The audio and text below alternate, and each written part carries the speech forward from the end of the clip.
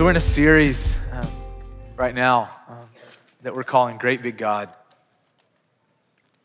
We took last week, and we're taking this week, and we're going to take next week to prepare our hearts for the 30 days of prayer and in fasting for the sake of the city and those who don't yet know Jesus. And so last week, if you were with us, we watched this video teaching from this man in West Africa.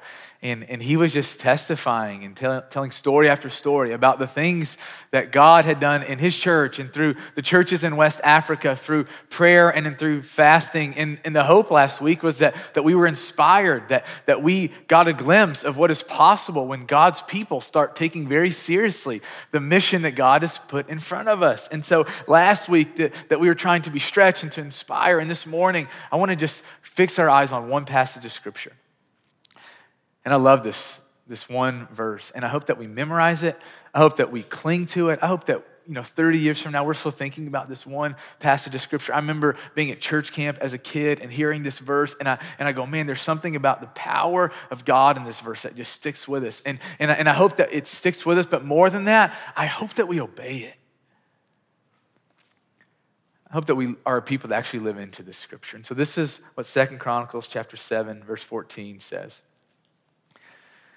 If my people who are called by my name will humble themselves and pray and seek my face and turn from their wicked ways, then I will hear from heaven, I will forgive their sin, and I will heal their land.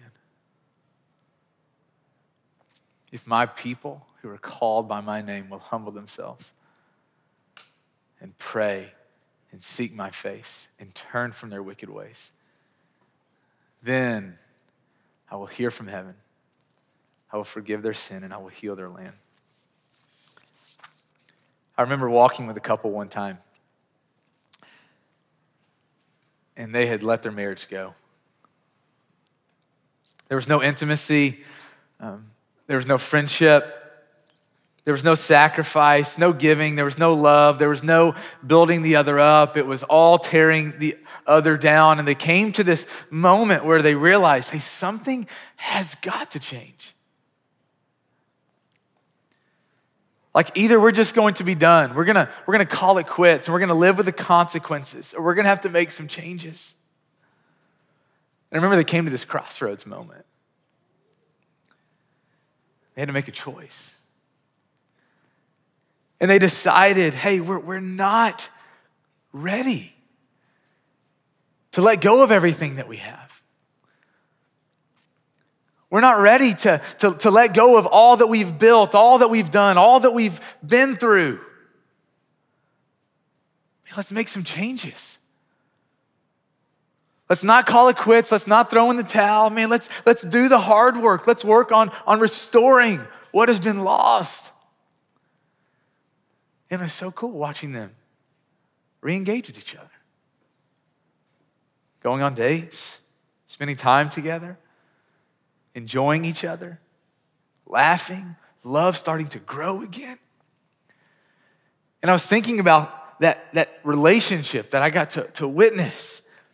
And what I saw in that relationship, in that moment, was the drive that is in the human spirit, that is in each of us when we realize that we are not where we want to be. It is amazing what we are capable of doing when we feel driven towards something, when we're not happy where we are.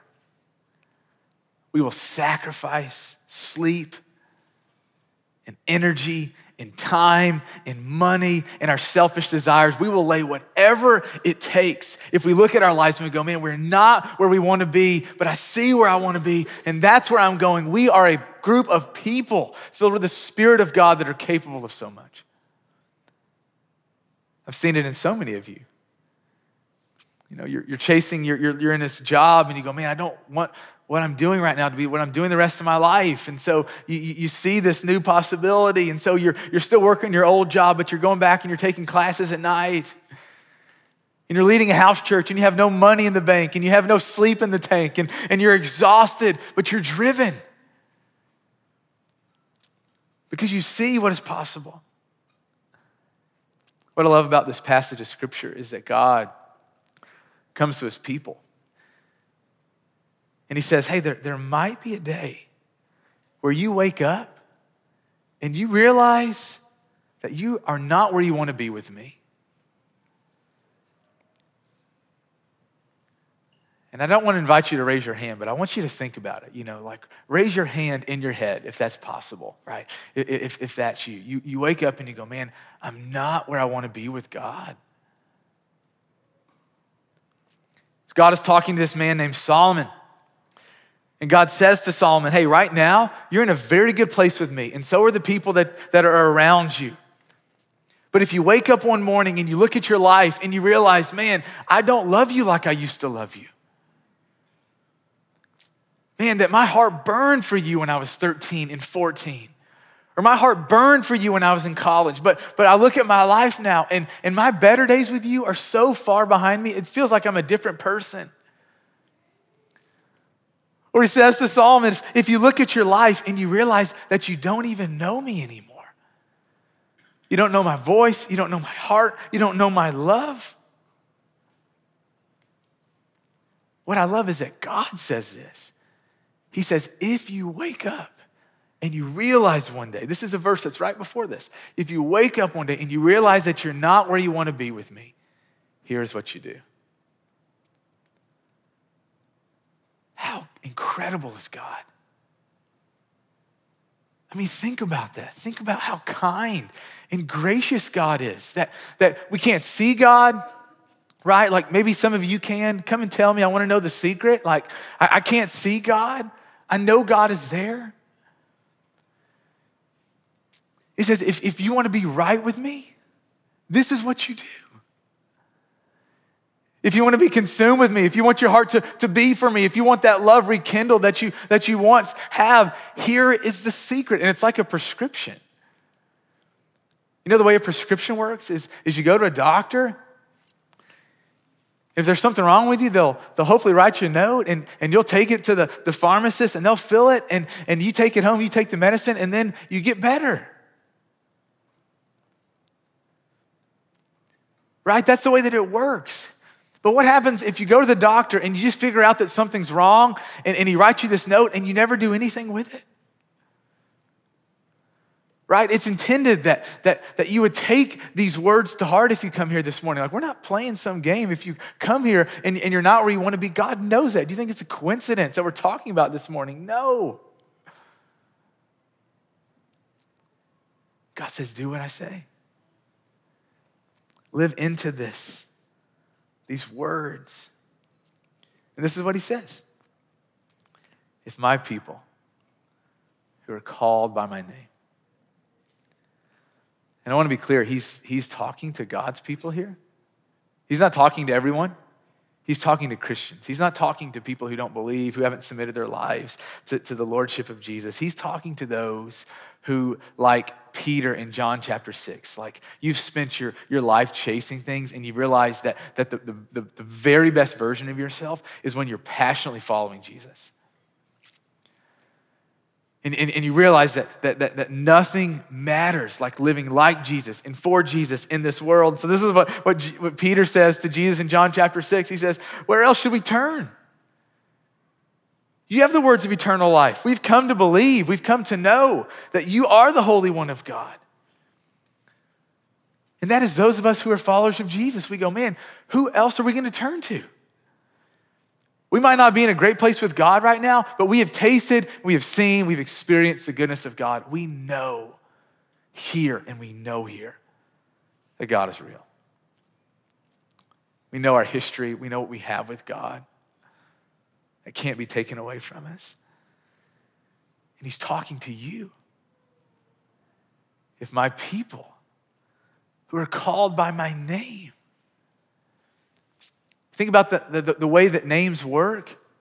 You know, you get a name because you're born into a family, right? You get a last name that way. Your parents select a first name for you. You get a name when you get married. You get a new name, sometimes a better name, sometimes a lot worse last name, right?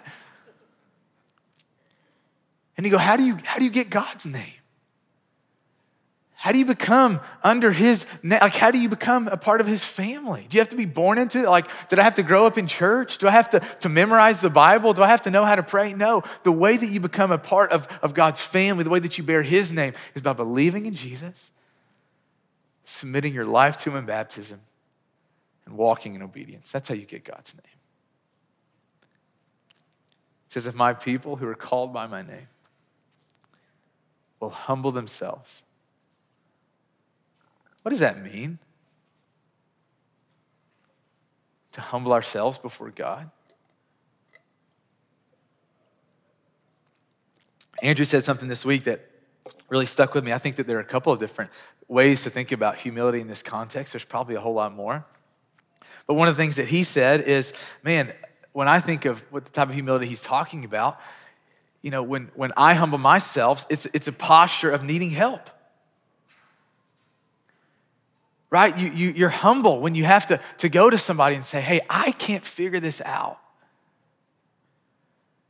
There's a problem, there's an issue, and I can't do it by myself. There's a level of humility. There's a level of pride that goes out the door and humility that comes in when I look at Zach and I say, Zach, I just don't know what I'm doing. Can you help me? It's a humble place to be. How many of us, man, will go through a day or a week or a month,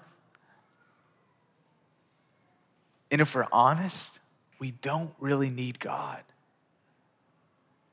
least that's what we think. Man, we can handle our test. We can handle parenting. We can handle our job. We can handle our finances. We can handle our problems. And what I'm saying here is how often when these things, when they come our way, do we get on our knees and go, God, we just need you. I need you to help me with this calculus test. God, I need you. I'm having issues with my roommate and I don't want to be a jerk and I need you. Like, how often do we turn to God in humility and say, God, I need you?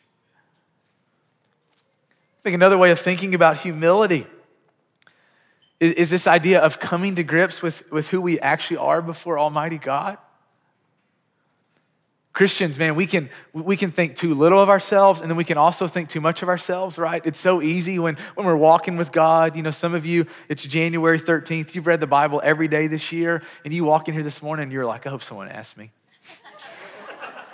I hope we talk about it in house church this week. Like, you know that feeling when you've just been walking with God, and we can be overly like prideful, and then we can also come in this place where we're like, man, I can't believe I fell into that temptation again.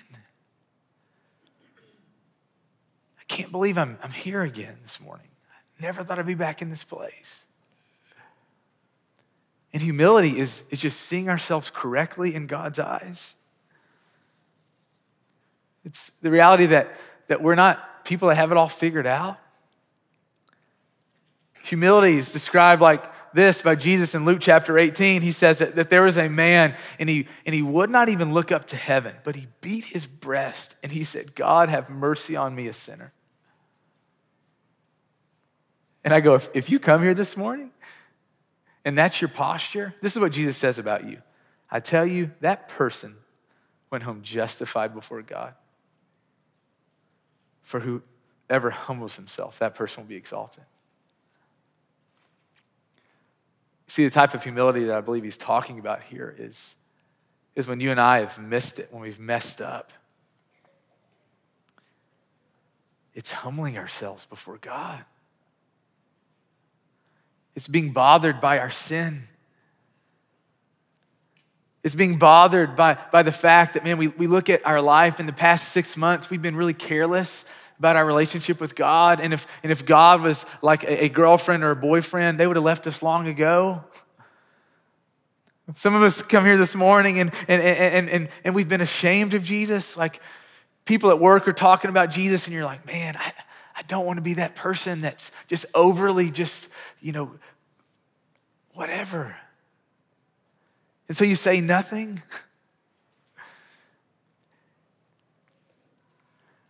And I think what he's getting at here is, if my people who are called by my name will humble themselves, if you'll just realize that you need me. if you just realize that I am the one that you can come to and fall on your knees and say, I'm sorry. I'm sorry, God. I'm sorry that I've wasted the past 6 months of my life. I'm sorry that I keep falling into this sin, this struggle. God, I'm sorry. This heartfelt sorry is the humility that God is looking for. If my people who are called by my name will humble themselves. And it's not just being sorry. What does he say? He says, if you'll pray, if you'll seek my face. You know, praying is just re-engaging with God. The most basic level, just like talking to God is a part of the path of what it means to in this life, live with God, that you talk to God and you hear from God. That's what he's saying. He says, my people will just start talking to me once again. If we'll find ourselves talking to him, asking him for help, giving him thanks, telling him what we love about him, telling him what we need. If my people who are called by my name will humble themselves and pray and seek my face. That sounds really good, you know. Yeah, let's seek God's face. But who actually knows how to do that? You know, we all know what it looks like to seek the face of someone that we want to see. I remember our offices used to be at the cannery. And I remember one particular day we were leaving the office and there was a line of teenage girls and young adult girls. And some of you might have been there. I'm not judging you, just commenting. And Jesse McCartney was up at the cannery that day. And before the show, there was like this VIP showing. And so all these girls are waiting just to see him face to face. It doesn't matter how cold it was. If there was a tornado, you are not going to pull those girls away from seeing him, right? And we all like have these moments where we know what it's like to seek something. To seek a girl's attention that you like, to seek a boy's attention. And to seek the presence of your bosses, like they walk in the office and you just want to get FaceTime with them or your house church leader, whoever. We know what it looks like to lay everything else aside and to let all of our attention be on one thing, seeing someone face to face. And I go, but how do we do that with God? How do we seek God's face? I think we do this on Sundays, like right here, what we're doing right now, worshiping. So when we're engaged in worship, when we're singing, and to set your mind on Christ and on nothing else. You're like, yeah, Randa, but how do I do that? Like, I don't even know what to begin to think about. Like, what do I set my mind to? Man, think about a good place. Think about Jesus on the cross. Where a real man's arms were really stretched out and he hung there for hours. Just think about what that would be like, how hard it would be to breathe. Think about the blood that came as the crown of thorns pressed down on his head. Think about the man who stayed up there and who uttered these words, Father, forgive them. They don't know what they're doing. When you're worshiping Jesus, man, don't be thinking about the hamburger you're going to eat after lunch, and don't be thinking about the sin from last night. Let your mind be completely set on seeking the face of Christ.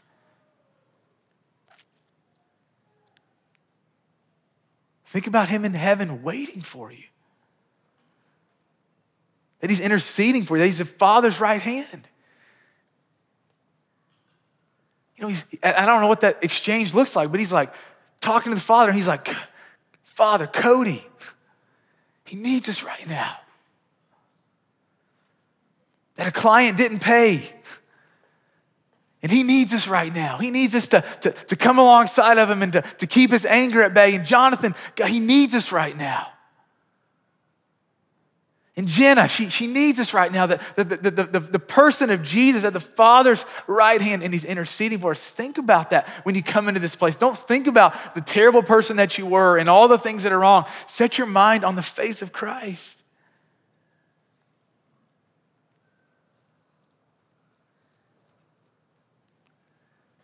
But it's not just here on Sundays. How do we seek his face? Like, more than just an hour on Sunday mornings.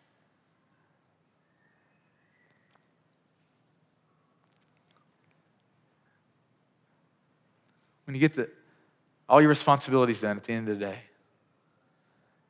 emails answered, work's done, dishes are put away, right? Because you're trying to be a considerate roommate. Seek his face. Seek his face. Pray, read the scriptures. Get lost in worship. I think seeking his face is a little bit easier than we make it out to be.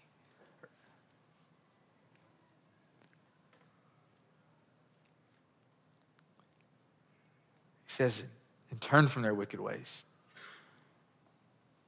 My people will humble themselves and pray and seek my face and turn from their wicked ways. You know, some of us come here this morning and man, you're just wrestling with some really wicked stuff and you know it and you're not okay with it. And listen to the Lord's words. He just says, hey, just turn from it. Lay it down and turn from it. And others of you, maybe you're in a good place right now that there's not a lot of just wicked things that are gripping your heart and your eyes and your mind, but you know because you're a human being and you look at your past and you go, man, there's gonna be a day where I'm gonna be tempted, right? That there are gonna be things that I do that are wicked. And he says, in that moment, turn. Just turn. And then I love this. This is a linchpin. This is where it happens. And so up until this point, man, if we know all this knowledge, we have the prescription. If we're actually willing to take it and to obey it, to humble ourselves before Almighty God and to pray and to seek his face and to turn from our wicked ways, this is what he promises. Then I will hear their prayers. Then I will forgive their sin. Then I will heal their land. You know, I've seen this on a micro level to be true over and over again. This is my story. This is so many of your stories. You're chasing the things of the world and you realize, man, that you need the forgiveness of God. And so you turn to God and you discovered, man, that he really does forgive you and he really does love you and he really is real. And so you've experienced this, that you were living life away from God and you humbled and you prayed and you sought and you've forsaken and you've tasted the forgiveness of God. And God has your ear and you have God's ear. And you're experiencing healing, you're experiencing breakthrough that struggles for a long time in your life are now falling off. And you're going, how is this possible? I tried for years to break this habit, to break this addiction. And you look at your life and it's because God's a truth teller. And I've seen this over and over again as on a micro level, but I've not seen this on a macro level. I've read about it. I know that it's happened where churches, where cities, where countries come back to God. And the presence of God descends in a powerful way.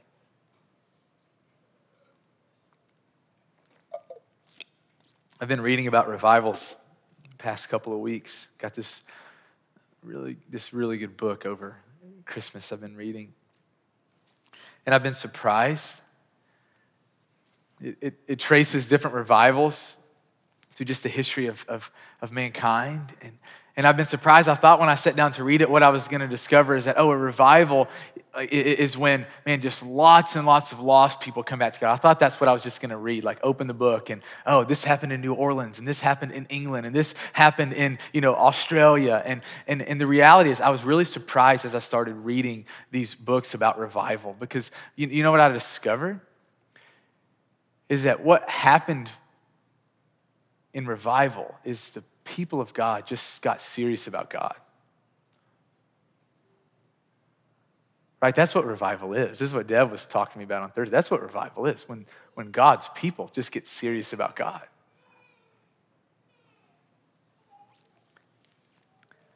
I'm reading these stories and I'm going, it's nothing like out of the box. It's things that God has said here that I was reading about revivals. And what happens is that people would just start confessing sin.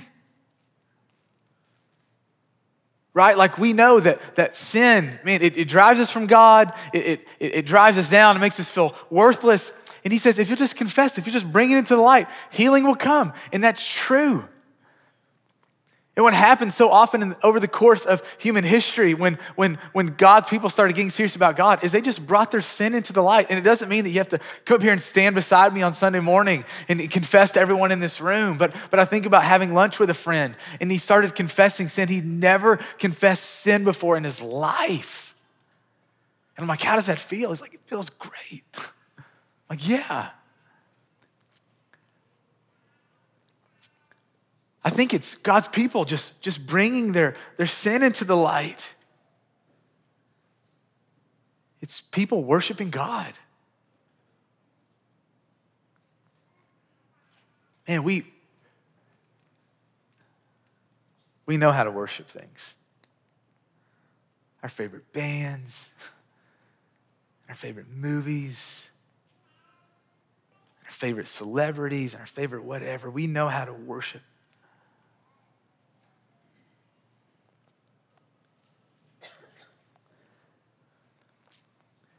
We know how to sacrifice for worship.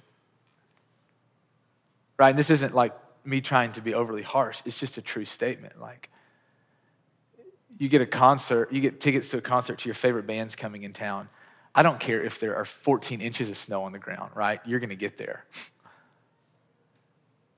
And if you have reservations at your favorite restaurant, your mom and dad come in town and they take you to a really good place in Nashville, you don't care how long the wait is, right?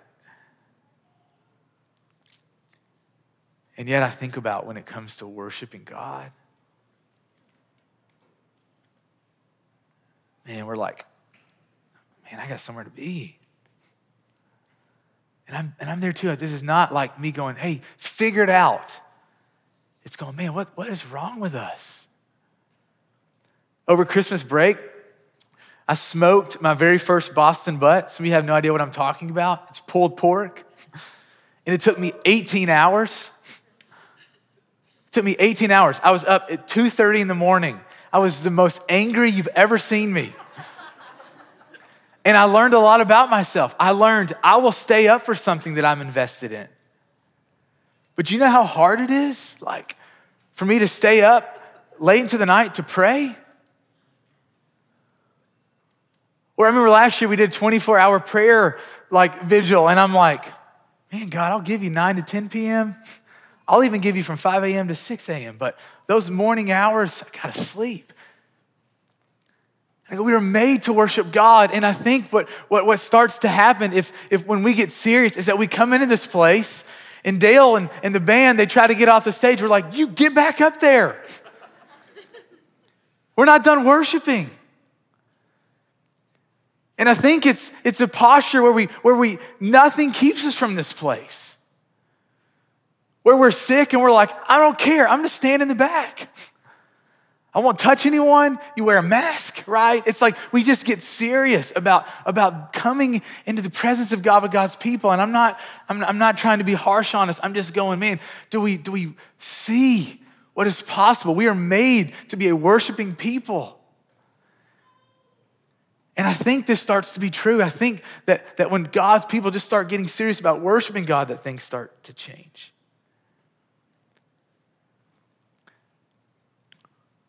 When we just really become convinced of our salvation,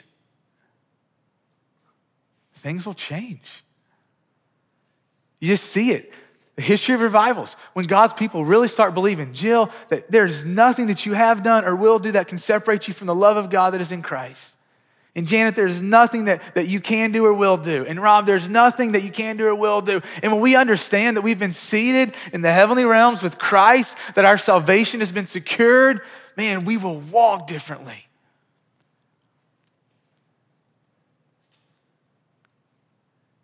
And when our hearts start breaking over lost people,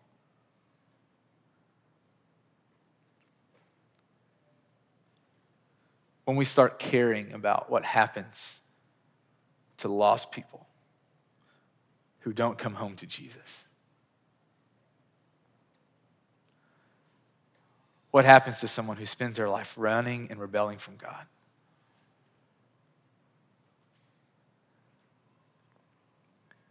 And when God's people get serious about God and God's mission,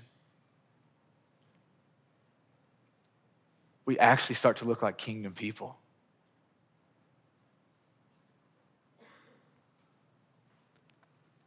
And I know that the gap from where we want to be, like that's where I want to be. I'm not there.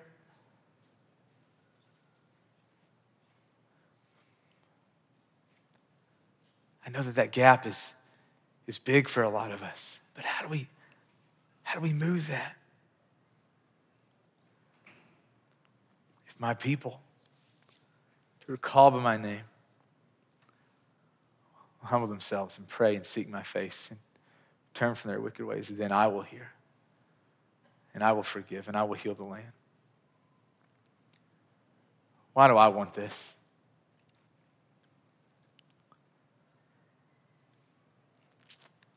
Why do I pray for my next door neighbors? Why do I invite them to church? Why do I get excited when you bring someone that's not a follower of Jesus with you on a Sunday morning? Why do I want this for us? Because I know that we're made for God.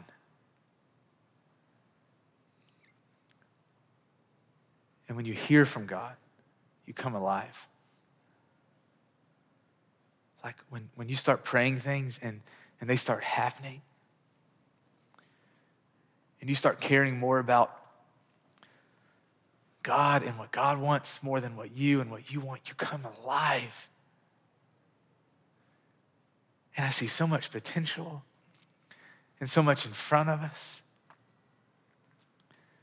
But we have to choose.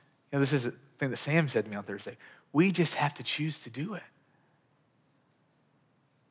Like, do we want to be a generation that lets our land keep going in the direction that it is? That lets our country, that lets our city, or do we go, man, we believe God has more.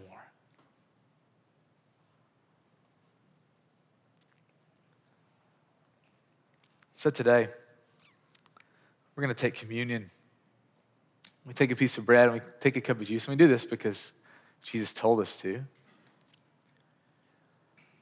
We do this to remember Jesus. And I want to invite you, if you're not a follower of Jesus, if you are not living under his name, if you don't have his name, give your life to him. And there'll be some men and women at the back that respond, man, and we can talk to you about what that looks like. If you look at your life and you go, man, I'm not where I want to be, and God is who I actually want, let nothing stand in your way today. And for those of us who are followers of Jesus, grab communion, get with 2 or 3 other people, and I want to just invite you to have an honest time of prayer. Man, to bring things to God. God, here is some sin that's in my life that as I know that's in between us.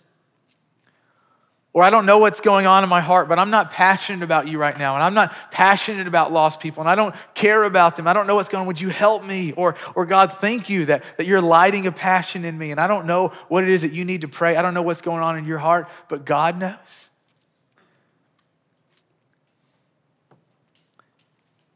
And we have a beautiful opportunity here to let people in, to share. And so I want to invite us, if you don't feel comfortable talking and praying with someone, but you need prayer, there'll be some men and women at the back that respond, man, we'd love to pray and talk with you.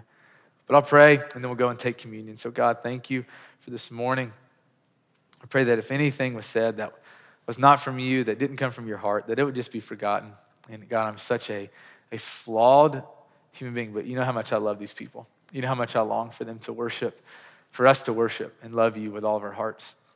And I pray that your passion for us living in your kingdom would beat in our hearts. And I pray, God, for an awakening of us, that your people, that we would get really serious about you, that you would help us, God. We need you, Jesus, that you would teach us to see people just like you do. Thank you for this morning. Meet us in our prayer time. The same way that you opened the eyes of people when they broke the bread in the scriptures, open our eyes to see, open our ears to hear you. God, that we may press all the way into you, into your heart, into your will for our lives. We love you. In the name of Jesus, we pray. Amen.